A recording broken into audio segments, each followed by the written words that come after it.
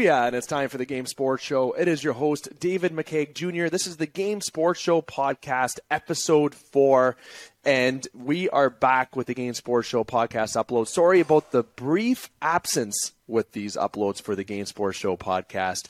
We are very excited to have you join us here today. As mentioned, I'm David McCaig Jr., and I want to give a special thanks and shout out to the one, only, the man, the myth, the legend, and the producer of this particular podcast, Mike Tassoni. If it wasn't for Mike, I wouldn't be able to sound the way I do, look the way I do, and this podcast just wouldn't be what it is without Mike. So I want to say thank you to Mike Tassoni, and also give a shout out to our sponsors for the Game Sports Show podcast, Flawless Roofing and the Sport Displays. Flawless Roofing, protect your investment, start from the top. As you see right behind me, a nice poster. I got the sweater over there. I got a hat even on the TGEM Pandas Baseball Championship trophy.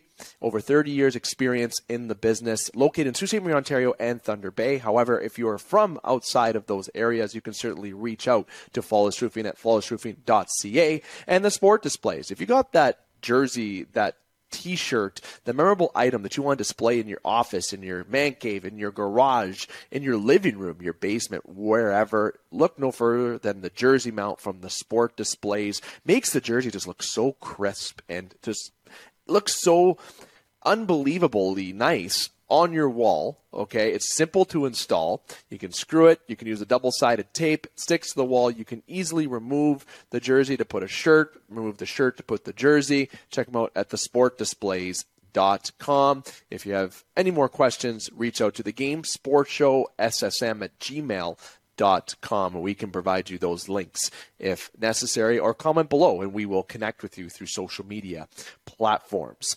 Going to get through the usual housekeeping intro agenda here, and going firstly to the agenda before I get into some other housekeeping items. I want to say today's show, as I mentioned, is brought to you by the Sport Displays and Flawless Roofing. It is powered by TGEM, the Game Entertainment and Media. And to address some TGEM rumors that have been texted to me over the past few weeks, there will be a name change to TGEM, but more details will come with that as we proceed. It won't be until a bit later in the future, but it will be the same platform, which you can check out on YouTube. Make sure you hit like, follow, and subscribe, and all videos on there. But it's a podcast community. And if you are currently recording a podcast, why not reach out to yours truly or to those on TGEM to have your podcast aired? And that's the Game Entertainment and Media gmail.com, or just comment below and we will direct you in that direction to have your podcast aired on TGEM. Now, you know who the sponsor, you know who the powered by is. Let's get to the agenda of today's show, the Game Sports Show podcast, episode 4. We're going to have hockey invade the first segment here after my introduction. Then we're going to have Brad Jacobs come on the show for this podcast. Great segment we're going to have with Brad. And then we're going to have segment 3. We're going to get some final thoughts that has become a tradition here on this particular show. And with that, we're going to talk about the Masters briefly. Yes, Dave McCaig's going to be talking about golf. And we're also going to be talking about football, but not necessarily full football. It's about players and loyalty to the game. So there's going to be about a good chunk of content to definitely observe, and we appreciate you joining us with that here today. Make sure you listen to previous editions of the Game Sports Show. You can check out the Game Sports Show on all platforms, audio, and of course the TGEM Network. A recent upload with John Morasti. That was such a fantastic upload.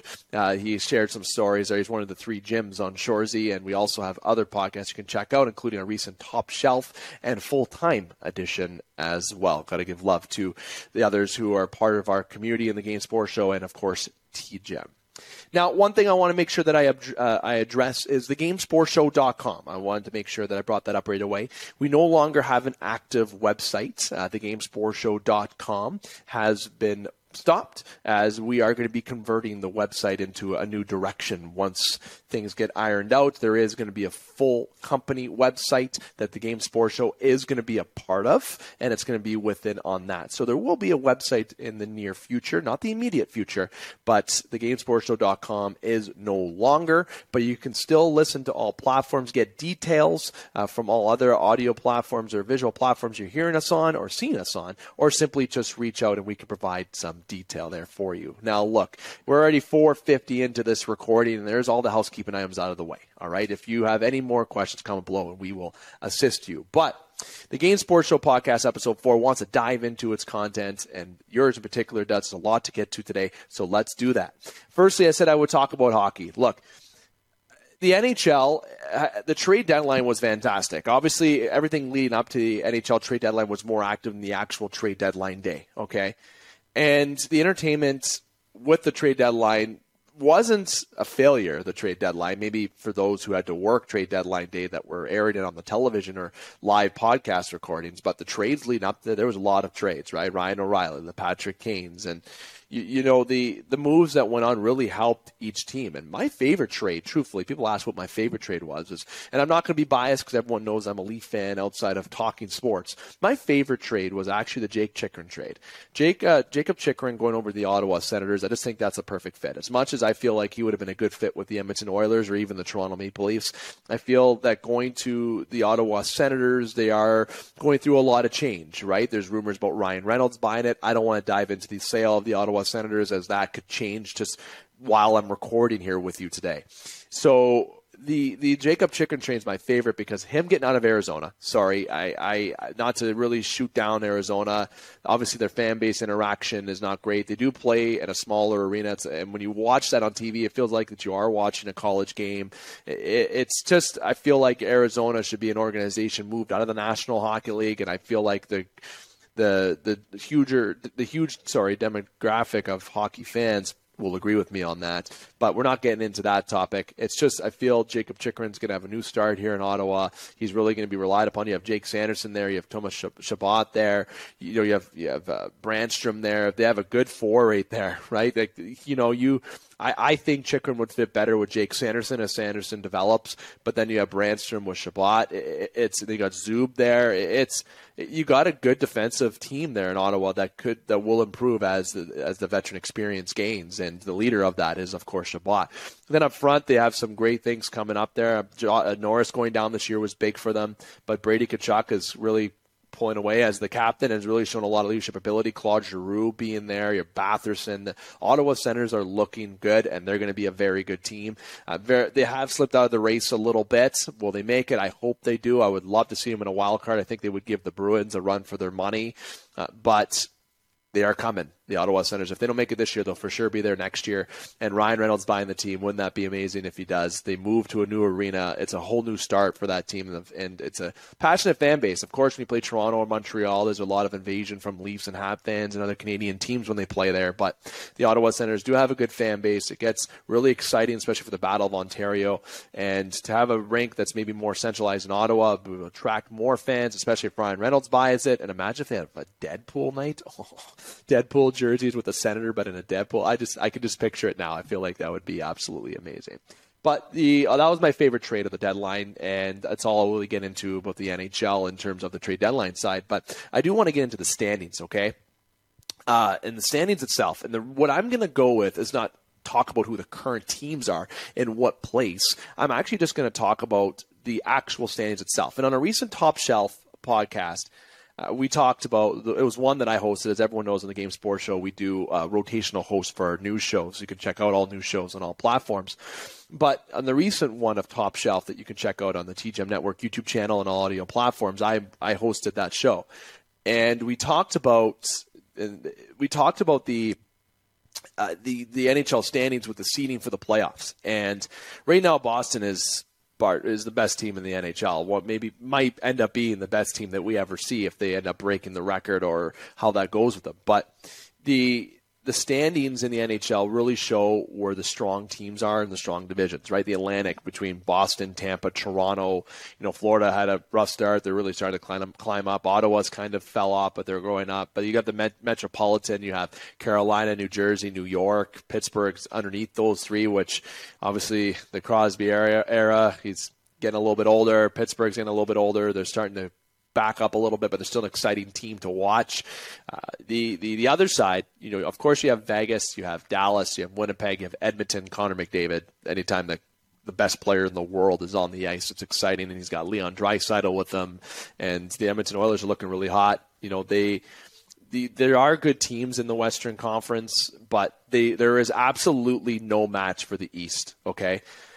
How would these teams that are in the West do? Truthfully, I don't want to I don't want to give any hate towards Winnipeg or towards Edmonton and Vegas. I don't mean to do that. But if some of these teams were in the division that Toronto was in, or even the Metropolitan, anything in the East, it is so stacked. I don't think they would be doing as good. And you can look at the standings. I actually have it up right here as I want to give you the most appropriate numbers at this accurate time of recording. If you look at it, from the Eastern Conference in comparison to the West, you have the West. And you got to give love to Colorado too. I shouldn't forget Colorado, defending Stanley Cup champions. But between the West, the teams that really only scare me in the Western Conference is Colorado, Winnipeg, and Edmonton. Not LA. They're a good team. They are scary to watch. I think they are on a streak. They're definitely notable, but Vegas doesn't really give me a lot of that big scare, to be honest with you. Same with the Minnesota Wild or the Dallas Stars. Like there's good teams there, but the teams that really stick out to me that I think would be successful in the playoffs, Colorado, obviously the defending champions. The Winnipeg Jets, they're built for playoff hockey. They're built for playoff hockey. And the Edmonton Oilers, best player in the world's on the ice. That's all.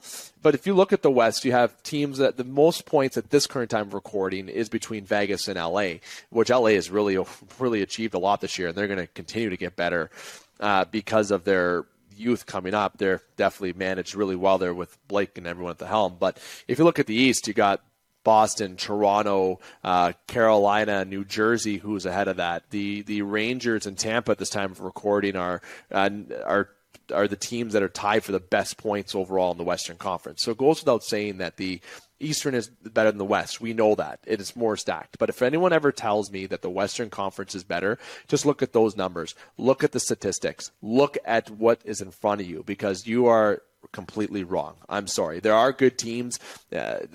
I've mentioned them, the Vegases, the LAs, the Edmontons, Colorado, Dallas is good, Winnipeg's good. There are good teams, okay, but they don't compare with the top 6 teams in the Eastern Conference. They don't. In a 7-game series, I really don't think any of these teams, to the exception of Colorado, Edmonton, and even Winnipeg. I'm giving love to Winnipeg because I think they're built for playoff hockey that would give teams a run for their money. Vegas, LA, no. If I'm Boston, Toronto, Tampa, New Jersey, New York, Carolina, I feel like I can handle those teams. But the teams that would really stick out, as I mentioned, the Colorados, the Edmontons, and the Winnipeg Jets, those are teams that really stick out to me. And the Eastern Conference is so much better. It's not even fucking close, okay? Anyone who thinks that the West is better, I want to hear your take on it, for real. I really do want to hear your take and to why.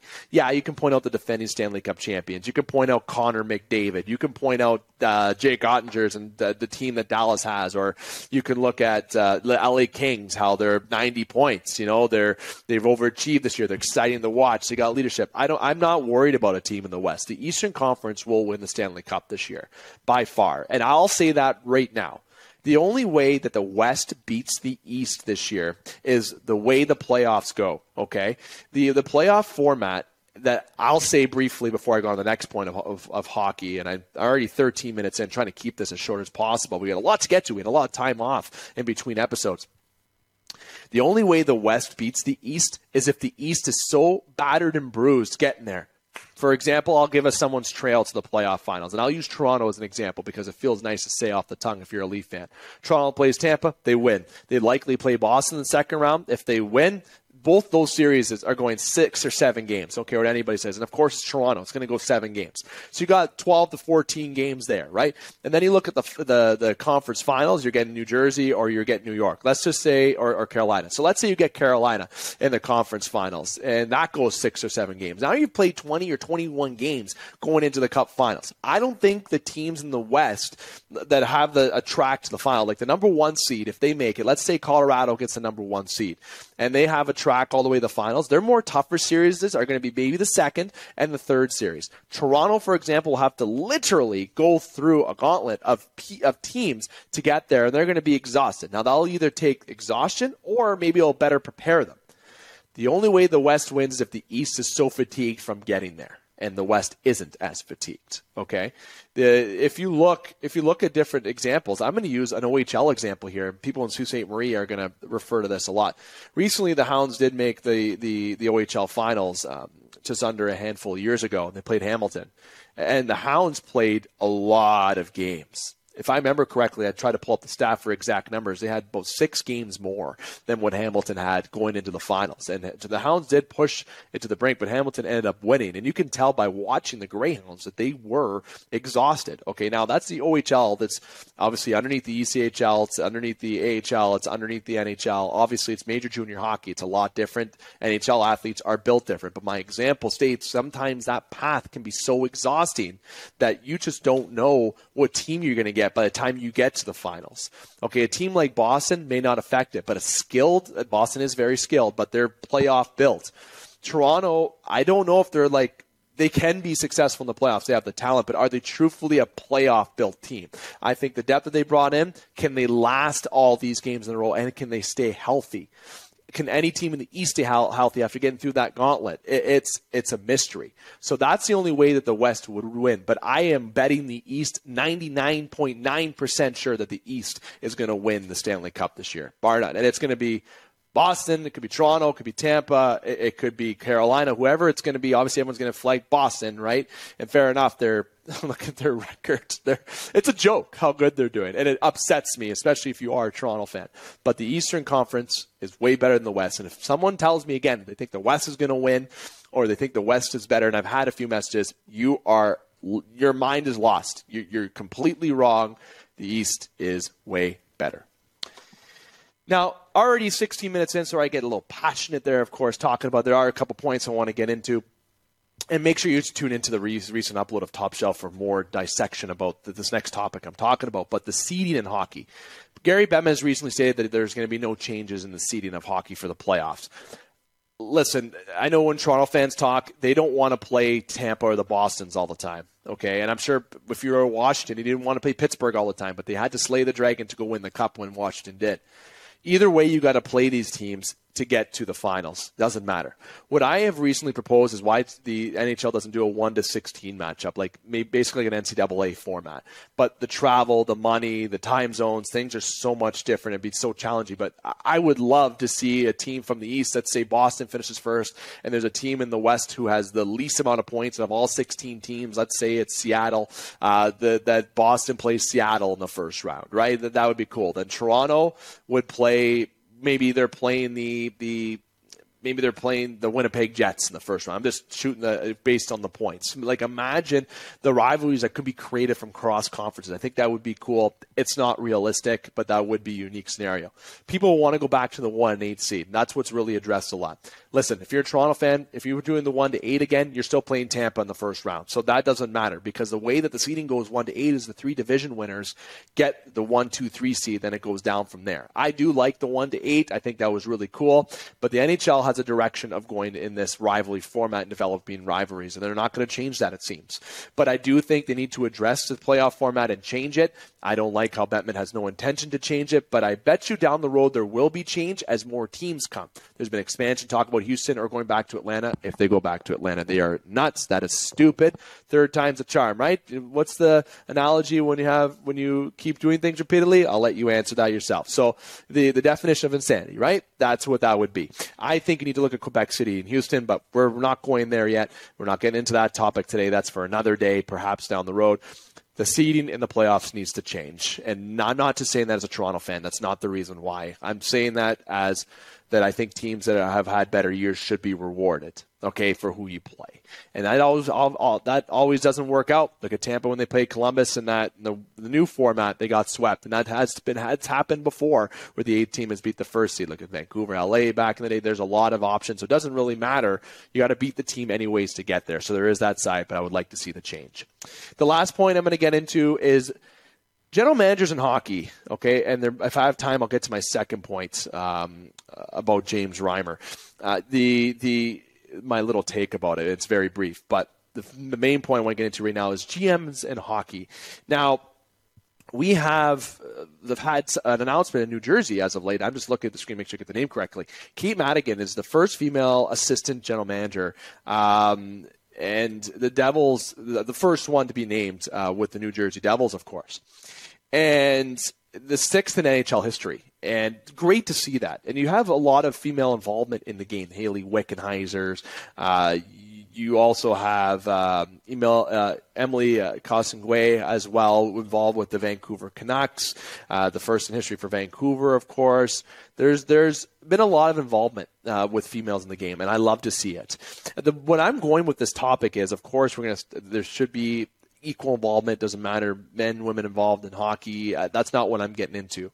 I'm actually going to get into someone who I feel will be and someone that should be, and that's Jennifer Botterill. You know, there's somebody who's went to Harvard, someone who, when she's on the Hockey Night panel, is so on it. She's so professional. And you can check out a recent upload with Kelly Rudy for a special edition upload where we talked about the panel on Hockey Night, and he gave compliment to Jennifer Botterill. The brain that Jennifer has is so terrific and would be such an asset to a front office of a team. And she was in the running for Vancouver's assistant or management position.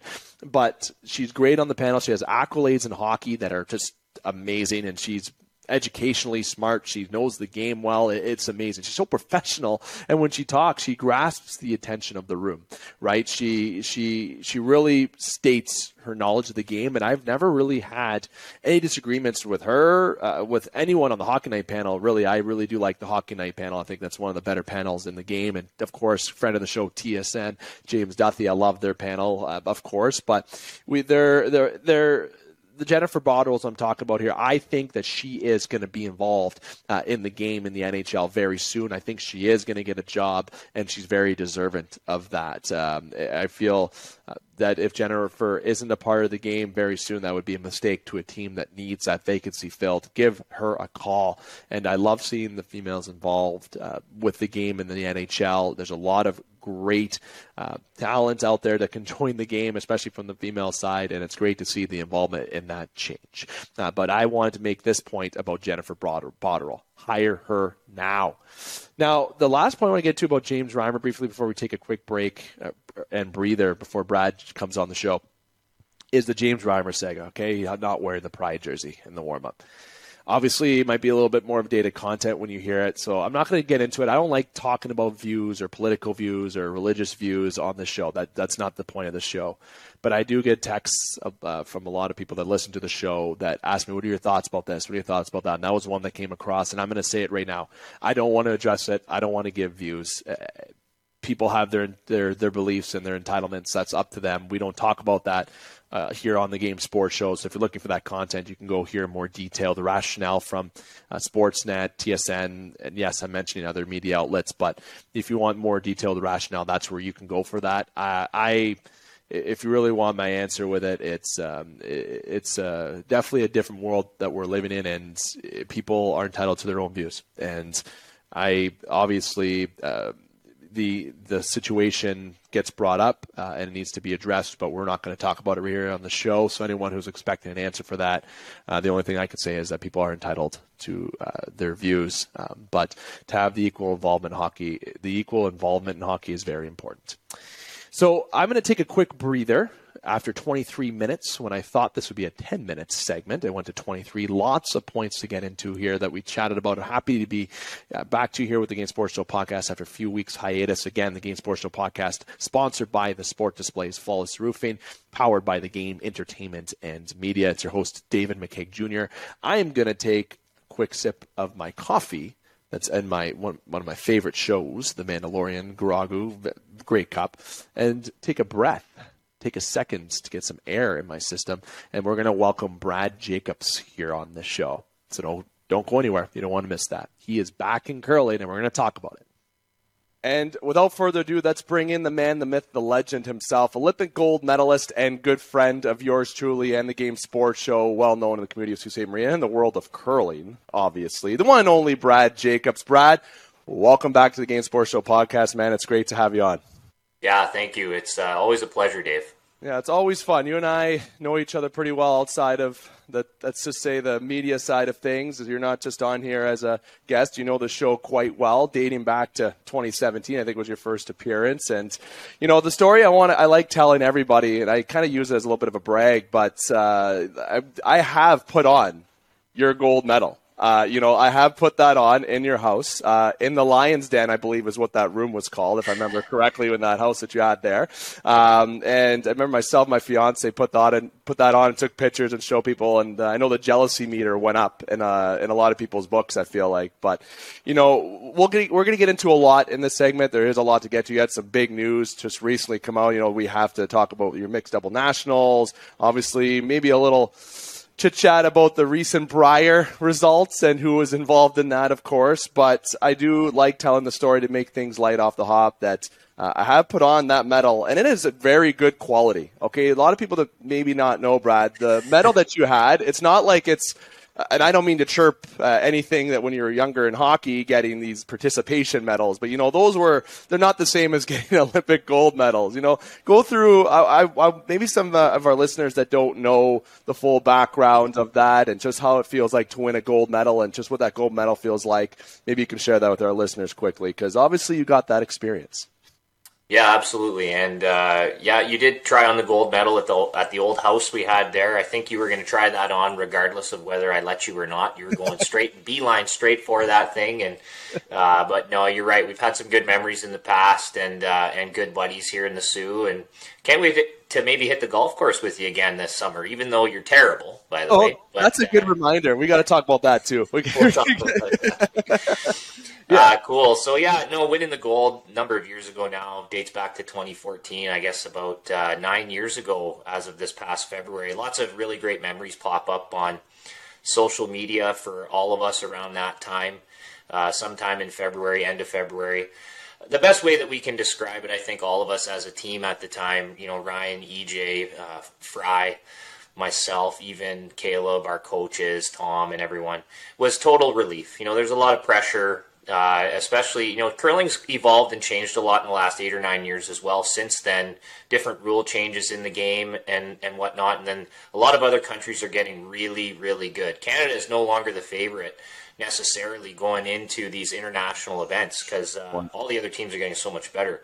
But back then, we were certainly one of the favorites, certainly a favorite to medal and probably the favorite to win gold. And that was our first experience, anything like that. To that magnitude. So it was, we weren't ourselves in the beginning. It was pretty nerve-wracking. We started off the Olympics 1 and 2, if people will remember. Like I said, we weren't ourselves. We kind of felt like a deer in the headlights out there. We had some really good meetings with our coaches. We had Mike Babcock give us a nice little pep talk.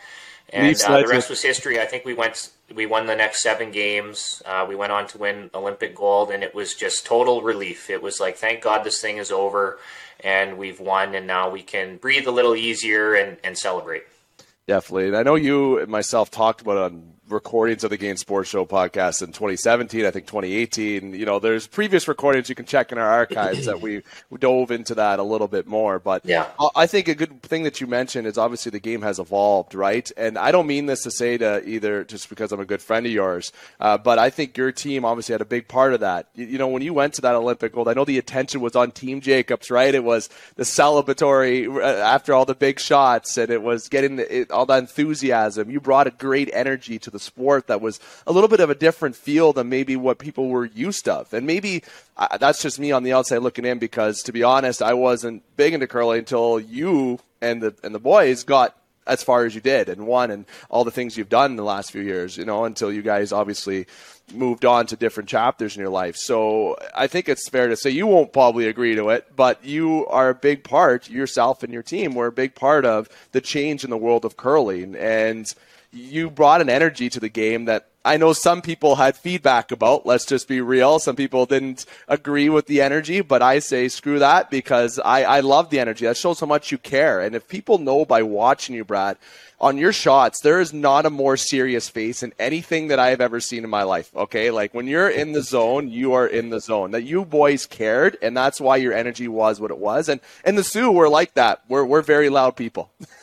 Yeah, you bet. And just to kind of elaborate more on that, there's been a lot of teams over the years in men's and women's curling that have helped bring the game, move the game forward and raise the level of play and raise the bar. And I think that our team at that time was one of those teams, and teams have raised the bar even more since. But yeah, we did bring kind of a unique energy and swagger, I would say at the time. We really had a killer instinct. We wanted to win.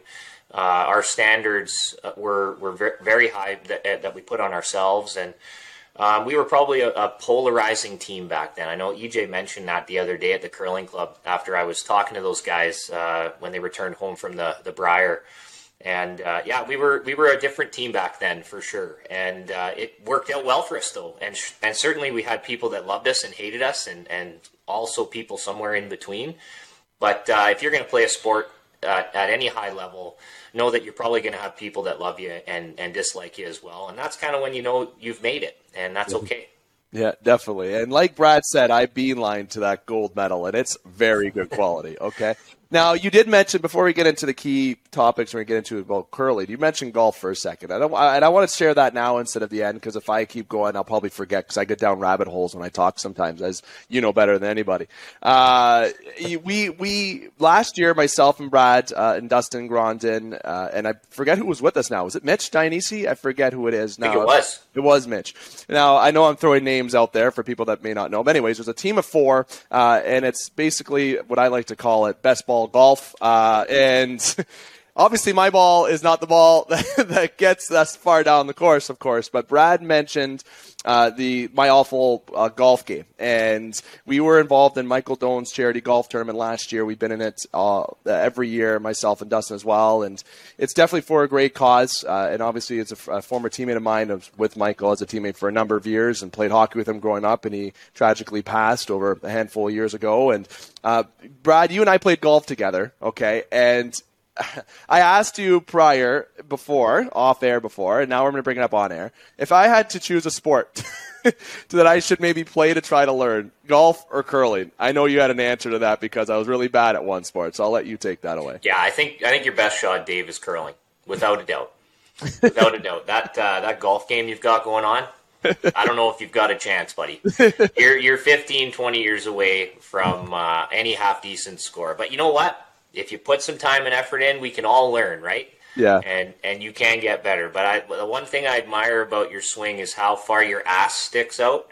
I've seen nothing like it. You've got a great ass when you're over the ball. That posture you got going, I've never seen anything quite like it. So. I don't know why I want to take. Maybe I'm just showing it off. I don't know. Showing the junk in the trunk, right? And I think I've been told it's like my baseball stance is what I do a lot of, right. Which I do play outside. As people can see, the trophy right behind me to my right. That's the baseball championship that we won last year. It's the closest that I got to a gold medal after junior hockey or gold or championship. But obviously I would like to learn curling because I feel like there was obviously some hockey experience, some ice experience. Maybe there's some transferable skills to a degree. But if anyone sees my golf game, which you will this year, we'll have video uploads. And maybe the first one will be when I'm with Brad on the course. And we'll hear Brad be the patient guy that he is with me, being confident and giving me hope.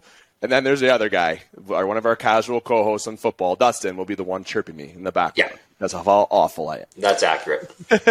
Now, let's get into the meat and potatoes. Let's talk about the mixed double nationals. Now, by the time some people maybe hear this recording, you're already going to be going, already be playing. But you know what? I want to talk about it briefly before we get to the other 2 points. Floor is yours for the mixed double nationals. You're leaving today, actually, after we record. You're going to hit the road to go to that. Yeah, you bet. So leaving today, it's Sunday. Going to hit the road, head to Sudbury. So Mixed Doubles Nationals is in Sudbury. A lot of great teams. It's going to be really tough. Going to be a really great test and challenge. So really looking forward to that. My regular partner, Carrie Anderson, as many people know, curling fans know, is over in Sweden right now, actually with our new teammate and my new coach, my new teammate coach, Reed Crothers. Reed Crothers coaches them. Rob Meekin's helping out. Carrie's over at the Worlds with her team, trying to win the Worlds for Canada. So I had to get a replacement, and my replacement for this week is Jennifer Armstrong. She's a great gal, great curler, lots of experience, ton of experience, and really impressed me a lot this year on the mixed doubles circuit. And she was available, so I scooped her up, and we're really excited. We're gonna head to Sudbury and give it all we got and see how it goes. See, I know you'll correct me because I know there's a lot going on in both of our lives, but this is not your first since retiring Team Jacobs. This is not the first play you've had since then, correct? This is like, you've done other things up until now. So it's not like you're just jumping off retired the team, let's just say, quote unquote, and jumping right into it. You've been playing a little bit. You've been obviously the curling club in Sault Ste. Marie, which you're a big part of, and I want to give love to the curling club. Everyone should check that out. They got also, I hear, got great food. Side note, side note to that, but. This is something that you're prepared for, and, you bringing in somebody that's going to be really helpful. You had someone go on for good reasons to represent Canada. It's going to be stiff competition, as you mentioned, but back to what I was saying, you've been preparing for this. It's not like you've stopped playing and you're just jumping into it cold. Yeah, you're right. So we've prepared for this a little bit. Kerry and I played 2 events together on the mixed doubles circuit. Really great new Super Series, it's called, put on by Wayne Tuck and Jay Allen. And they've got some other help. We had a really great circuit between basically September and December. Played 4 times, and that was my first go at mixed doubles. So we made the playoffs in a few events, a semifinal, 2 semifinals, I think, a final. So we had some fun, and it was a learning curve for me. I've never played mixed doubles before, Dave, so it was a little bit of a challenge. As a lot of people know, I haven't swept my whole career. I've been a skip my whole career. I only sweep the back like 6 feet. So sweeping was a little tough for me to get used to, as well as the pace of play. It's a really different game, and it's challenging. So it was unique for me, and I really did enjoy it. It's a tough game, and I think hopefully, I'm playing third now for Team Crothers. Hopefully, getting used to sweeping with mixed doubles is something that I can transfer into men's and then build on. So I will say this too. Sweeping in the mixed doubles game has given me a lot more appreciation for, guys like Ryan and EJ, obviously anyone who's swept my rocks in the past, and anyone who sweeps in general. It really did give me a whole new perspective and appreciation for the hard work that they do and how they make shots for their teammates, those strong sweepers out there. See, I've never really curled, and I said to Brad, to everyone, that I do want to learn it. And sweeping, that's a workout. Okay, everyone, that's not easy to do, and it is a different from being a skip, going over to a third, and doing all that. And I'm glad that you brought that up, because that was going to be my little spinoff question: was what is the difference that you felt? And obviously, you're feeling that it's a different adjustment than being a skip, right? It's a different role. It's like playing. Maybe it's a bad example, but forward and defense in hockey. There's 2 different ways. Each sport is a different position, right? Quarterback, safety, and football, right? Maybe those aren't good comparisons, but when you have to learn something different in the sport after you've been doing it so long, it takes an adjustment. You went through that adjustment, and it takes a lot of mental strength for that too, and a lot of physical strength and determination. So respect for that. Now let's talk about Team Crothers. Okay, we've talked about it a couple times on here. You're back. Brad Jacobs is back, okay, and it's been trending, okay. You can search. I remember looking on Google when the story broke on Thursday, which I believe now was March the 16th. I think that was the right day, Thursday. But anyways, that doesn't matter the date. When that broke out, it was trendy. When I searched your name on Google to get some of the stories, I know we were talking, you had the trendy name underneath there, okay? The Brad Jacobs name was trending with it. The stories broke that you were back in the world of curling, and you're joining Team Crothers, and you're there as the thirds, and it's you're out of retirement, they say, but it's not, because you're in the mixed doubles. You're just back in that competitive play with the males. So I want to give you the floor. It's known there's different articles out there, but you know what? There's not a podcast, okay? There's not a podcast with Brad Jacobs, all right? This is where you're going to get the full, not just someone typing what he said. You're going to actually hear Brad's voice, okay? No offense to any of the article. I'm not chirping anybody, but the podcast, you're going to hear the real words. Brad, take it away. You're back, and I'm excited to watch you play. You're joining a good squad. Let's give the listeners details.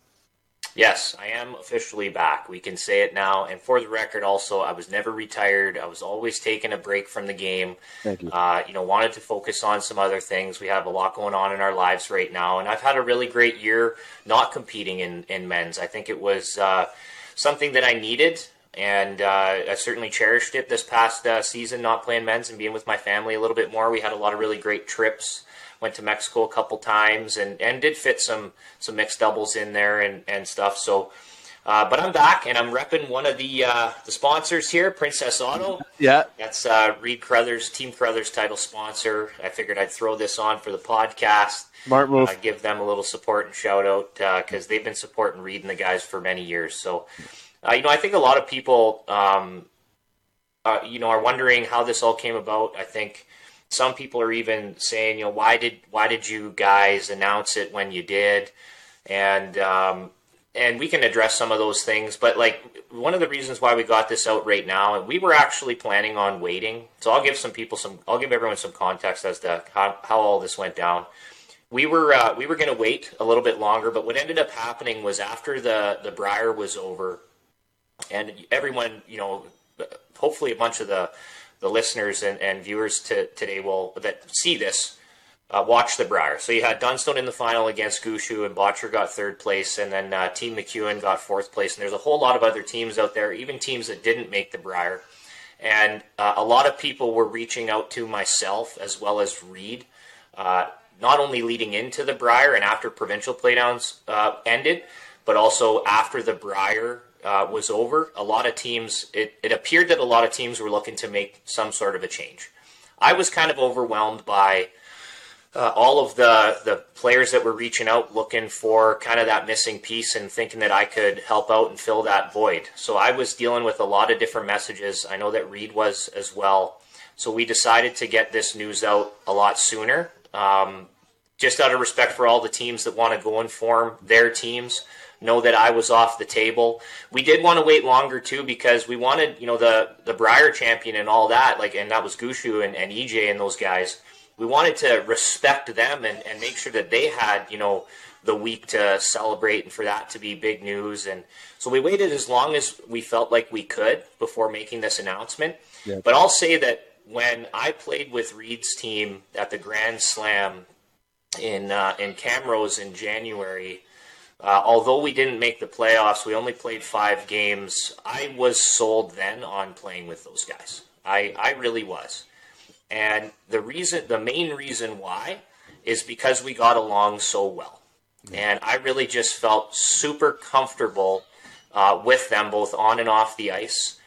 It felt almost too easy to be around them, and that's a good thing. So I really felt like the dynamic was right for me, and I knew, kind of in my heart that that's where I needed to be. So I let those guys know very early on I was actually towards the end of that event that I was quite interested in playing with them moving forward if they would have me. And lo and behold, they said, yeah, you can come and play with us. They were excited, and I'm excited. So that's kind of as far as it's gotten. We've communicated a little bit between then and now, but it's been really busy. Reed is over with the girls in Sweden, like I said. Derek and those guys, they had to play in their provincial playdowns. Connor's wife, Selena, is very pregnant right now. They're about to have their first child in the coming days or weeks here. Minutes. So, yeah, a lot going on. And other than announcing this news, we really haven't had the opportunity to sit down and kind of set some goals or standards or really talk about a whole lot. So we're going to get to that pretty soon, I would say. And I'm glad that you brought up that detail about, the respect to other teams, because obviously you were off the table and you've had interest to joining, and you went to the team that's the right fit for you, which is important, right? I had somebody ask me 2 questions, and I'll save one of them near the end because I know we only have limited time, but it's a question that I really didn't know how to answer, but there was one that I felt like I just laughed at. The one question is, what if Brad joined Team Gushue? Oh, and I had no answer to that. I said, I just laughed. I said, wouldn't that be funny, eh? And he just changed the topic. But this was a fit. But jokes aside, this was a fit. And overall, that's what's big. You mentioned you play with them in January, and the chemistry's there. And you could be that piece that can put them over the top. Right, and it's a big announcement, you joining them, and that's all teams need at times, is to really get the chemistry rolling. And someone like yourself coming in with that Olympic gold medal experience, the mindset that you have, and just that team, that's really going to help create a recipe for success. We'll call it a success potion, because that's what can really put a team over the top. And the teams that are there, you got the Gushues, you got the Botchers, you got teams that are formed. Things have changed this year in curling. The game is growing, and it's going to be different seeing you out there with a different squad. We'll call it, but it's. I like how you addressed that it was the fit for you, because that is so important in the world of curling. From what I realize, you're more of that expert, of course. My subject matter expert may not be in the world of curling, but understanding the game for the right fit and for you to enjoy it. That's very important. Yeah, no, it is. And let's just talk about that a little bit. Curling, I think, is the ultimate team sport. You don't have anybody sitting on the bench. You don't have anybody, on the sidelines or in the lineup, out of the lineup. Everyone is responsible for 25% of what's happening 100% of the time. And the dynamic in the fit is extremely important. You see, and you talked about it a little bit, you see teams sometimes in sports that might not necessarily be the most talented team, but because of their chemistry, maybe their leadership or their coaching, or they're unified, they can play above their level and go out and win championships. Whereas sometimes teams that don't have that, maybe they've got better star players, don't necessarily go and win championships. Now those teams still do, don't get me wrong. But, I think that dynamic is just, it's so important, especially in curling. And we spend a lot of time on the road. Yeah. And, we kind of joke, and everyone probably spends more time with their curling team than they might with their spouse over the course of a curling season. Yeah. And getting along with one another both on and especially off the ice, and not having to force things or be fake in any kind of way, and just be yourself, can really bring out a lot of confidence in an athlete. Everybody wants to win. That goes without saying. We're no different than any other team out there. Yeah. And we're going to do the things, and like I said, we haven't had this conversation yet, and I'm sure we will, but we'll set some plans in motion and work towards, some standards and some goals that we want to set. Yeah. And I know when I got the opportunity to even just practice and throw rocks at the Grand Slam, we did a lot of that when we were playing at that Grand Slam in Camrose. I loved Reed's leadership out on the ice in terms of running practices. I loved how Connor and Derek really just kind of went with the flow and really let Reed lead, and also just his demeanor and how he speaks to the team. He really is a true leader. I was looking for that, and I loved how he carried himself and handled himself, in practice out on the ice. And I'm really just looking to hopefully come on board here and be that support role for both the front end and especially Reed. And I know we're all going to agree on that. We got to make that guy feel 10 feet tall and give him all the confidence in the world, because I think he can make any shot. Yeah. There's no doubt about it. And I'm looking forward to playing that hybrid role, and more so stepping back from the skipping leadership role. I know a lot of people are probably surprised, well, why aren't you skipping? Why aren't you throwing last rock on that team or skipping that team? Well, quite frankly, I don't want to, and I've got all the faith in the world that Reed is our guy. I really do. And I'm looking forward to it. I'm excited, and I'm excited to take on a new challenge and just be the best teammate I can be out there. 100%. You guys, this was a big add, 150% for them. It goes without saying. And your leadership, and if it reads the leadership that you state that he is, that can help gel a team. And the team that I always look at when it comes to leadership, they had talent, is the Detroit Red Wings in the late 90s, early 2000s. Okay, obviously they had superstardom. Okay, that's not take that away. They're one of the best hockey teams ever. But they had the Eisman, they had the Shanahan, they had the guys that really just knew when some of the younger guys came in, settled them down, or in general just had a locker room that guys just wanted to win. And I don't like to use that's that superstar example, because you did refer that some guys, or you did refer to that some, you may not be had the most superstar team, or some teams that do. Either team can win a championship as long as I think that the team chemistry is number one. And if that's followed, you guys will be successful, and you guys have the core that will do that. Now, I know we only have a couple minutes. I know you got to hit the road, so we'll just bring up the next two things very briefly. It is a little bit more, I'll say, dated content, but not really, because we're going to make it not dated content. The Brier. Obviously, Gushue won the Brier. Team Jacobs alum were in there. You had going against each other in the finals. I want you to take it away and to say how that was for you to watch. You know the background. I'm sure you've talked to both EJ and Ryan. I want you to maybe give some deets for our listeners about how the post-Brier has been since Gushue was crowned the winner. Right. Okay. So I didn't watch a whole lot of the Brier during the round robin. We really tuned in a lot the final weekend during the playoffs, leading up to the playoffs.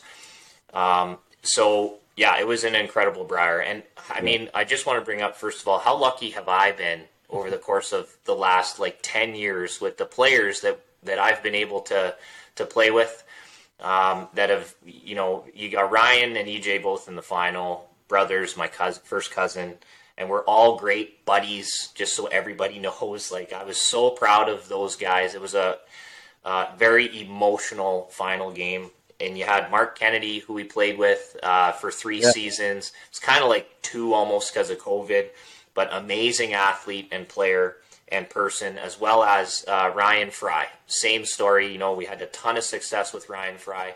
All of those players, my former players over the past 10 years, all made the playoffs. So I just want to point that out, and full credit to all of them for continuing to work hard and put themselves in positions to win. It was really exciting for me to see all that. I had a different perspective on the Brier this year. We've played in it for years and years and years, many years in a row. I've played in it with my teams, and being on the outside looking in and not being out there competing, I was extremely nervous. I do understand now when people come up to us after and talk about how nervous we had them or we were making them, because I felt that. I really was able to feel from the other end, watching on the screen, how much these athletes wanted to win, what it meant to them. You saw a lot of that. There was a lot of tears on Saturday and Sunday, and you saw all the fans and how many people showed up and were cheering. That atmosphere and environment in London, they looked like they did a bang-up job, was incredible. So a Brier for the ages. It was really something. The level of play, spectacular. And I say now, I have to get back involved in the game now, before it passes me by, and I'm not good enough to even get out there and compete with these guys. With how quickly it is moving forward, and the level of precision is just it's spectacular. So curling's in a great spot, both on the men's and women's side, and obviously Ryan and EJ make it to the final. People had a lot of questions for me. I said the people I don't want to be, and I'm nervous for both of them because I love them, but Eric, their dad, Sue, their mom, and our Nana, who's 99 at home watching this on TV. I felt so bad for all of them. So don't worry about me so much, because that was something that we're never all going to forget, and especially Ryan and EJ. I mean, you got to talk to them. You got to get them on your podcast and maybe talk to them, Dave, and hear firsthand from them how they felt. But I'm sure that was something that they'll never forget, and experience, and emotions that they probably never felt before in their lives. Yeah. And what a great opportunity for growth as people. Unfortunately, one has to win and one has to lose. Yeah. That's what sucks, right? There's no ties in the finals. No ties. Yeah, that's what sucks. So, yeah, obviously Gushue and those guys got it done. They got a big 3. I think it was in the 8th end, and you could kind of see that they were tasting blood at that point. And you saw, I actually was watching EJ specifically, how he was sweeping, and that extra little kick in of adrenaline and effort on a few sweeps in the last couple ends. You could tell he wanted it really bad. And, it was an unbelievable thing. And I saw Ryan and EJ at the curling club the last few days. They started to kind of show up again. And they admit they're really tired, and they look a little bit tired, even, multiple days after. I'm sure, there was some partying and whatnot going on after the game. You kind of, it's a lot of emotions coming out of you. People don't realize how hard that week is. And when you come down off of that, it's very hard. It's very hard on your body. And so, yeah, it was something else. It was something else. And I know it turned out the way that it did. I'm very, very proud of EJ. I'm sure he's super excited to now be a 2-time Brier champ. And I'm really gutted for Ryan, who, wanted that really badly, and it just didn't work out that day, because they play that game again, and that could go the other way. That's how good both of those teams are. Very good. Very good. See, thanks for that detail, Brad. I couldn't give that detail, obviously, the inside scoop. And you're right, I should have both EJ and Ryan on here. It's almost like a Kelsey brother feeling from the Super Bowl. Yeah, it's not the Super Bowl, but how they go against each other, right? You got the mother wearing the half jersey. Right? That's good. That's just great. That's just see and they really did care. And you're right. I really followed a lot more of the semis and the finals and all that. That's where I feel like the extra excitement comes into play. And to see them two go against each other, the Sue crew was all excited as well, because everyone knows who are outside the Sault Ste. Marie's and the heart of the Great Lakes, and that's where EJ and Ryan are from, and of course Brad. So I know we went a little extra here, Brad. So last thing I'll say quick is that last question that I said that I would bring up. I had someone ask me, and I don't know this answer, and I'll be honest, I don't know this answer. So I had somebody ask me, say, Dave, do you talk to Brad? I said, yeah. I said, you guys ever talk about curling? I said, well, yeah, it isn't strictly curly. We're friends. We talk about normal things. How bad I am at golf. Maybe Kyle Dubas's moves with the Toronto Maple Leafs. We talk about multiple things. Okay, but what I was asked is the growth of the Brier itself. It used to be, from what this person said, and I tried to look and find data and I couldn't, so that's why I don't know if it's accurate or not. So that's why I'm going to say it flat out. The Brier now has Team North Ontario team, right? You have all these different teams. It's you got multiple representation, wild card, you got all that going on. Can you explain why it's expanded the way that it has, or has it always been that expanded and people just don't know what they're asking me? Because I do remember the Brier seeming like it was a bit more of a one region was representing, there wasn't wild card, and it did change. Can you elaborate that a little bit more and answer that question? I did tell the person I would ask this question to you. Okay, that's a tough one to answer, and this could take a really long time. Okay. All right. Now, I guess you look at the Brier, it's for many years it's been all about tradition. And you've got 4 players that all live in like the same province. And they go and they try to win out of their club and their region and their provincial, and they make it to the Brier. And it was this long road to try to make it to the World Championships. And like I said, all about tradition, where they would host the Brier in a city, in an arena. Yeah. People would travel from all over Canada, wear their provincial colors, and support their province. Northern Ontario being not a province, it's more of a region. But we're lucky because we do have Northern Ontario, with Ontario being such a large geographic area. You know, back when they started this thing up, I think it was 1927, if I remember correctly. How do you travel from, say, Sarnia up to Kenora to play in that provincial championship? It was really tough, right? Yeah. So it's been all about tradition, 4 players from the same area. Now, it's evolved, it's changing. Curling Canada, it has been changing it kind of multiple times over the last decade or so, with the addition of the returning champion as Team Canada. You've got now these wild card spots. You've got so many great players and great teams, multiple teams from a province, say like Alberta or Manitoba. You know, you look at Alberta, you've got, for years, you had Kevin Cooey and Kevin Martin in there. Now you've got Brendan Botcher and Kevin Cooey in there. Manitoba, same thing with Jeff Stoughton and Kerry Burtnick and lots of different teams. And now you've got Crothers Dunstone and some other teams in there. So they're throwing these wild cards in to continue to, I guess, make it strong and give these teams an opportunity to play. They've also loosened up the rules in terms of everyone having to be from the same province. Okay. So now you have what's called a free agent.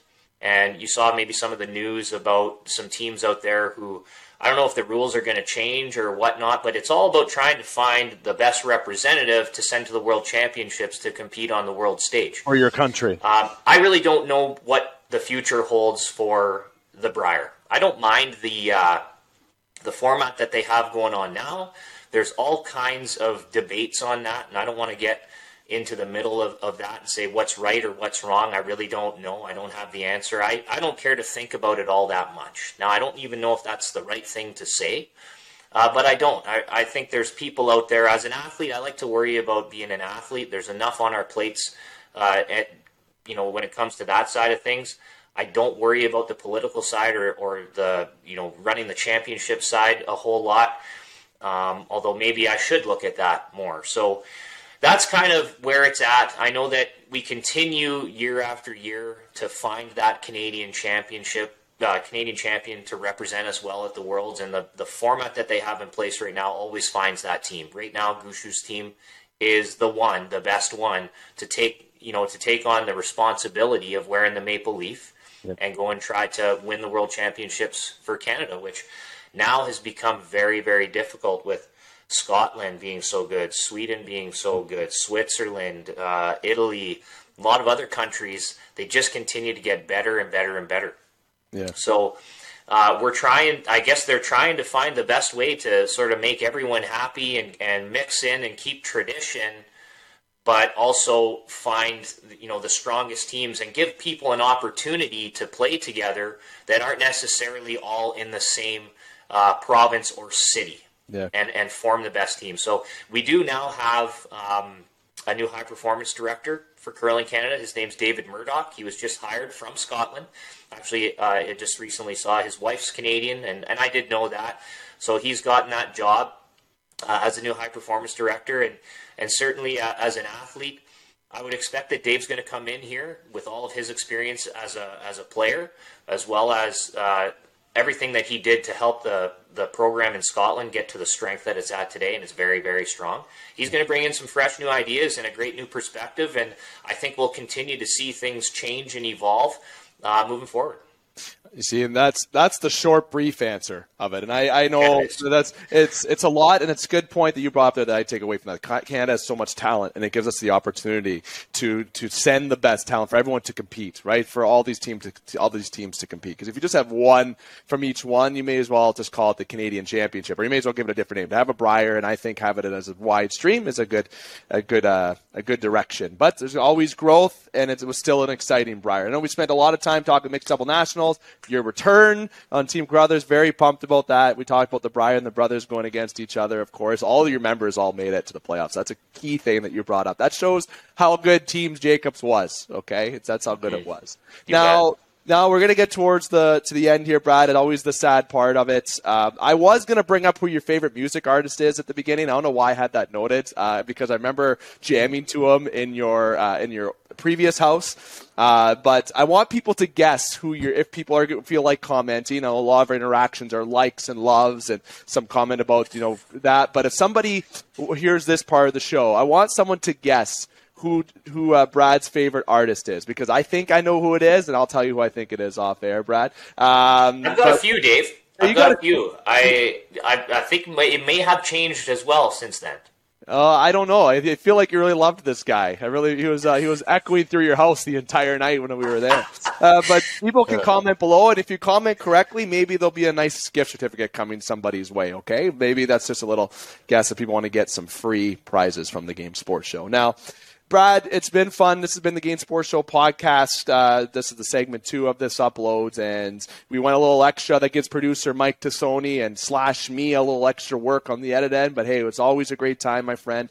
And we'll have to have you on again in the near future, maybe after the Doubles Nationals, if you want a quick little segment again, or as Team Crothers, gets coming and things get going with that as well. Congratulations. Happy to see you back. And again, I appreciate the time you took with us today.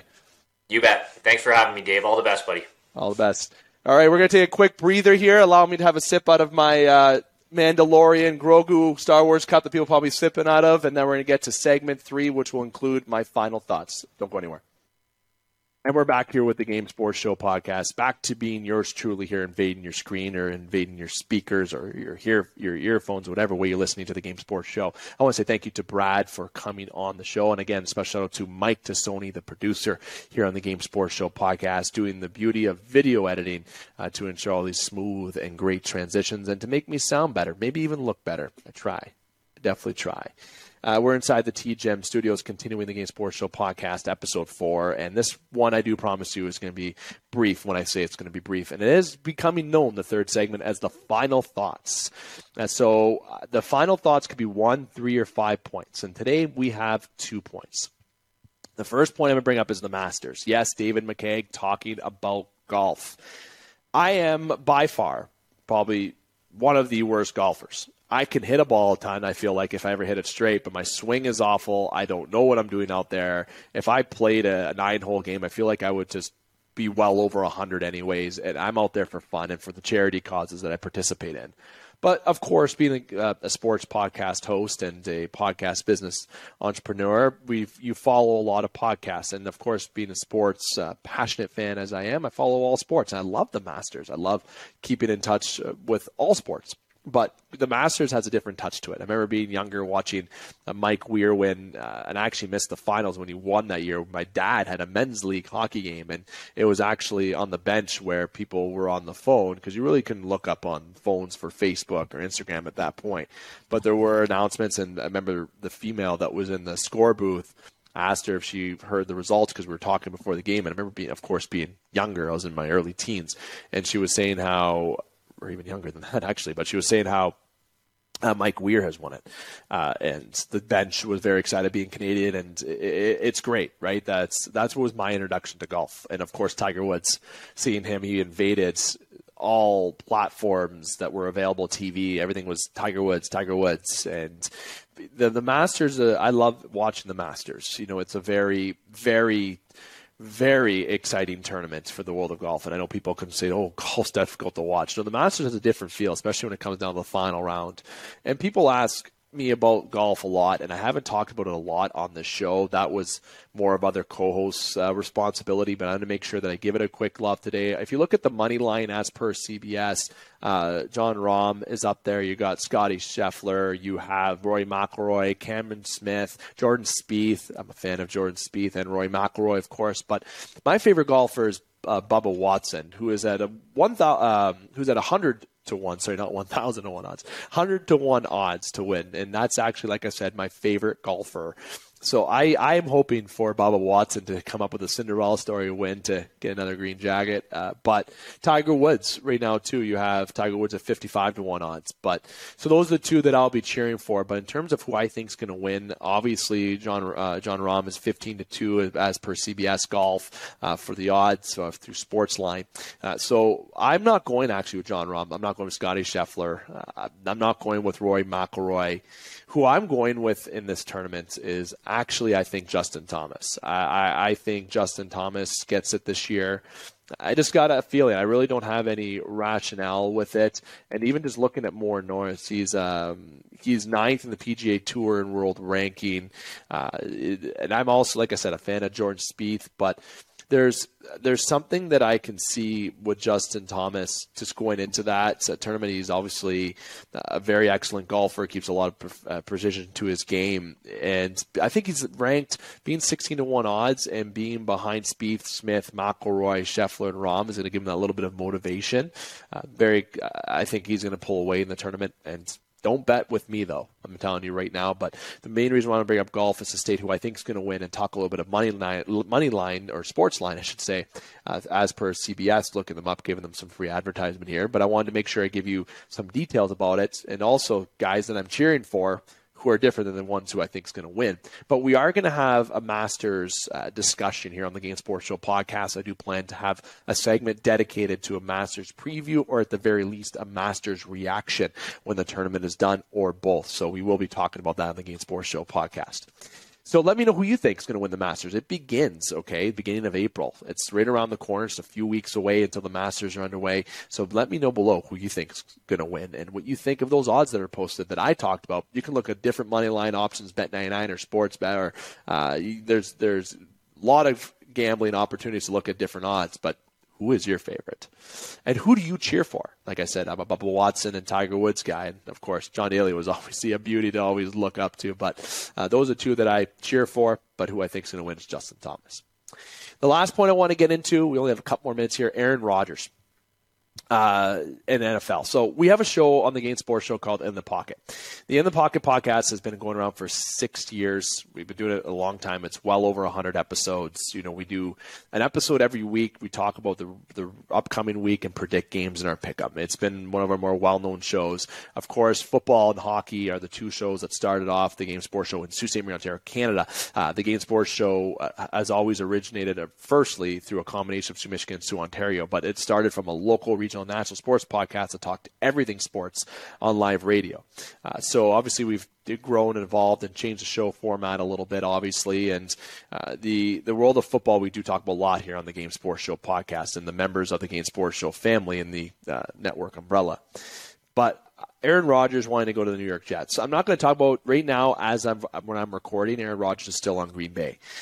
Technically. Obviously, he said when he comes back, he wants to play for the Jets, and that's been known. And by the time this is uploaded, or even while I'm talking, he may be already dealt, or things have already got in motion. In the pocket, we haven't had our season finale, but we do plan to actually have our season finale right after the draft. Is when we want to do our season finale of In the Pocket. We did our Super Bowl preview show. We're not going to do a Super Bowl reaction show. We know there's other outlets that can do with that. We felt it would be necessary to do our finale after the draft. And by then, I'm sure we'll be talking about Aaron Rodgers as well. I'll make sure I don't get down the rabbit hole of veering off the topic. But the In the Pocket podcast, I'm sure this will be brought up a bit more detailed. So I want to keep it as a final thoughts portion regarding Aaron Rodgers and loyalty to a team. That's where I'm going with this topic. And I can refer to hockey, refer to baseball. Steve Yzerman with the Red Wings, Derek Jeter with the Yankees, Aaron Rodgers that has been with Green Bay forever. But my example would be Ben Roethlisberger. I'm a Steelers fan in the world of football, and I saw Ben get drafted, and I saw his last game retire. Not in person, but I've seen him win a couple of Super Bowls. Right? He was inaugural. He was an imperative part of that team. Of course, he's the quarterback. Ben Roethlisberger was. But in basketball, Michael Jordan was with the Chicago Bulls forever, and he didn't retire a Bull. Obviously, he went over to the Wizards, and there's been players who have spent their career with one team, and you don't see it as much anymore in the world of sports, but there are players that do it. Back to hockey, Patrice Bergeron, right? He's been in Boston since he started.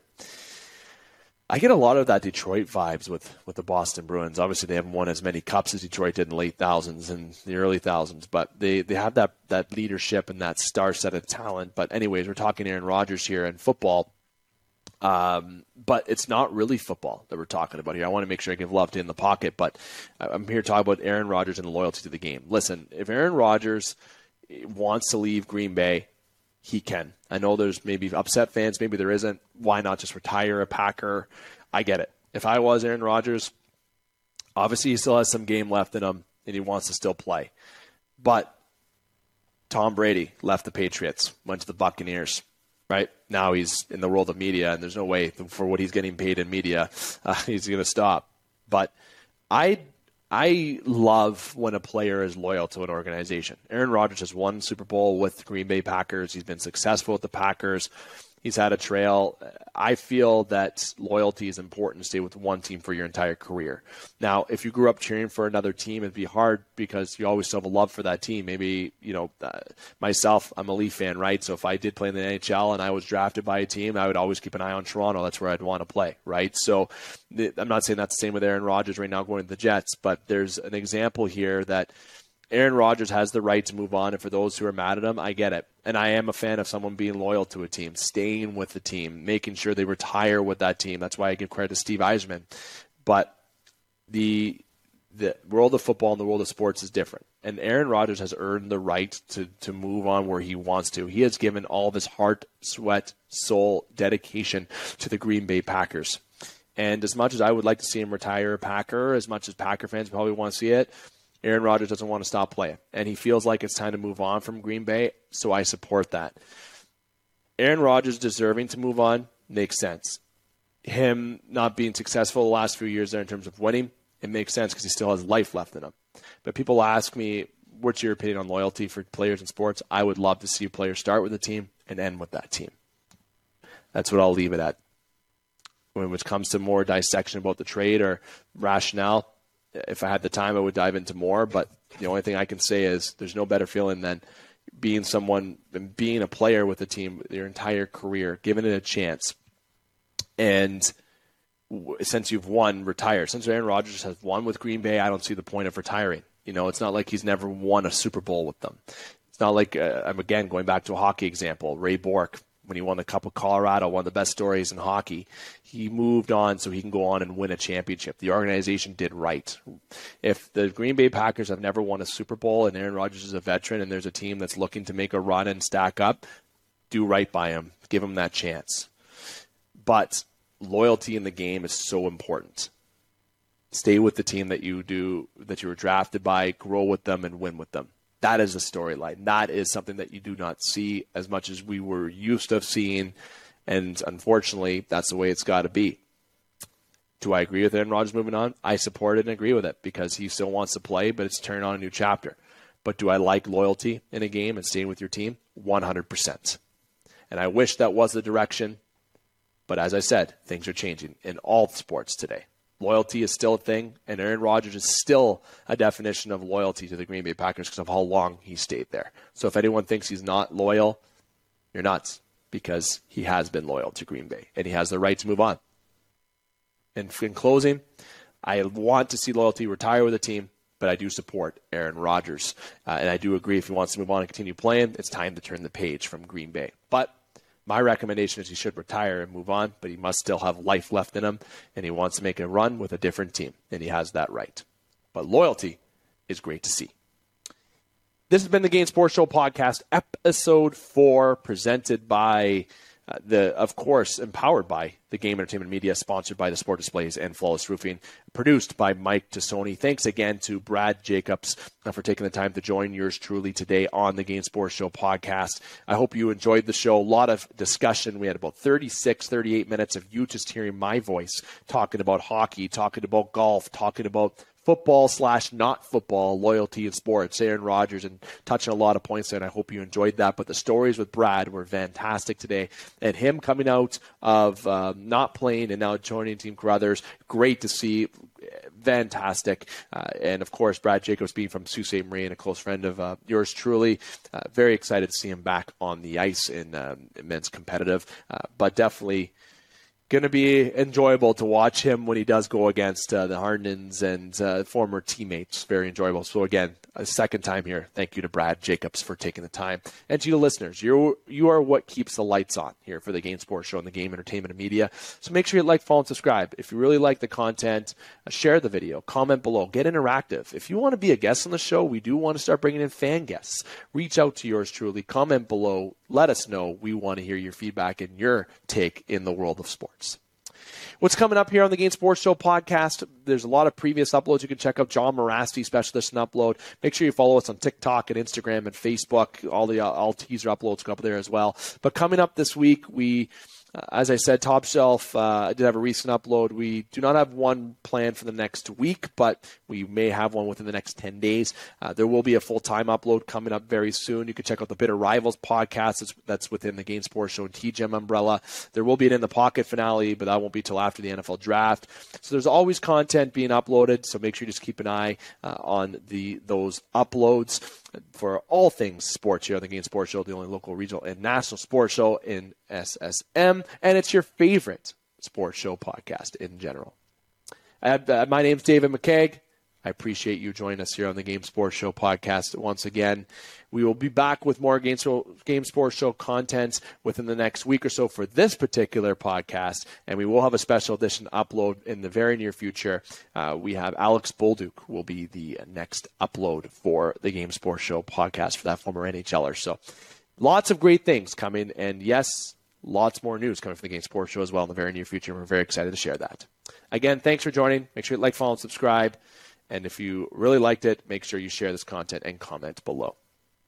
On behalf of the Game Sports Show and the Game Entertainment Media family, I'm here to remind you, keep your stick on the ice, swing your bats, catch your touchdowns, drain your threes, and shoot your shots. Booyah.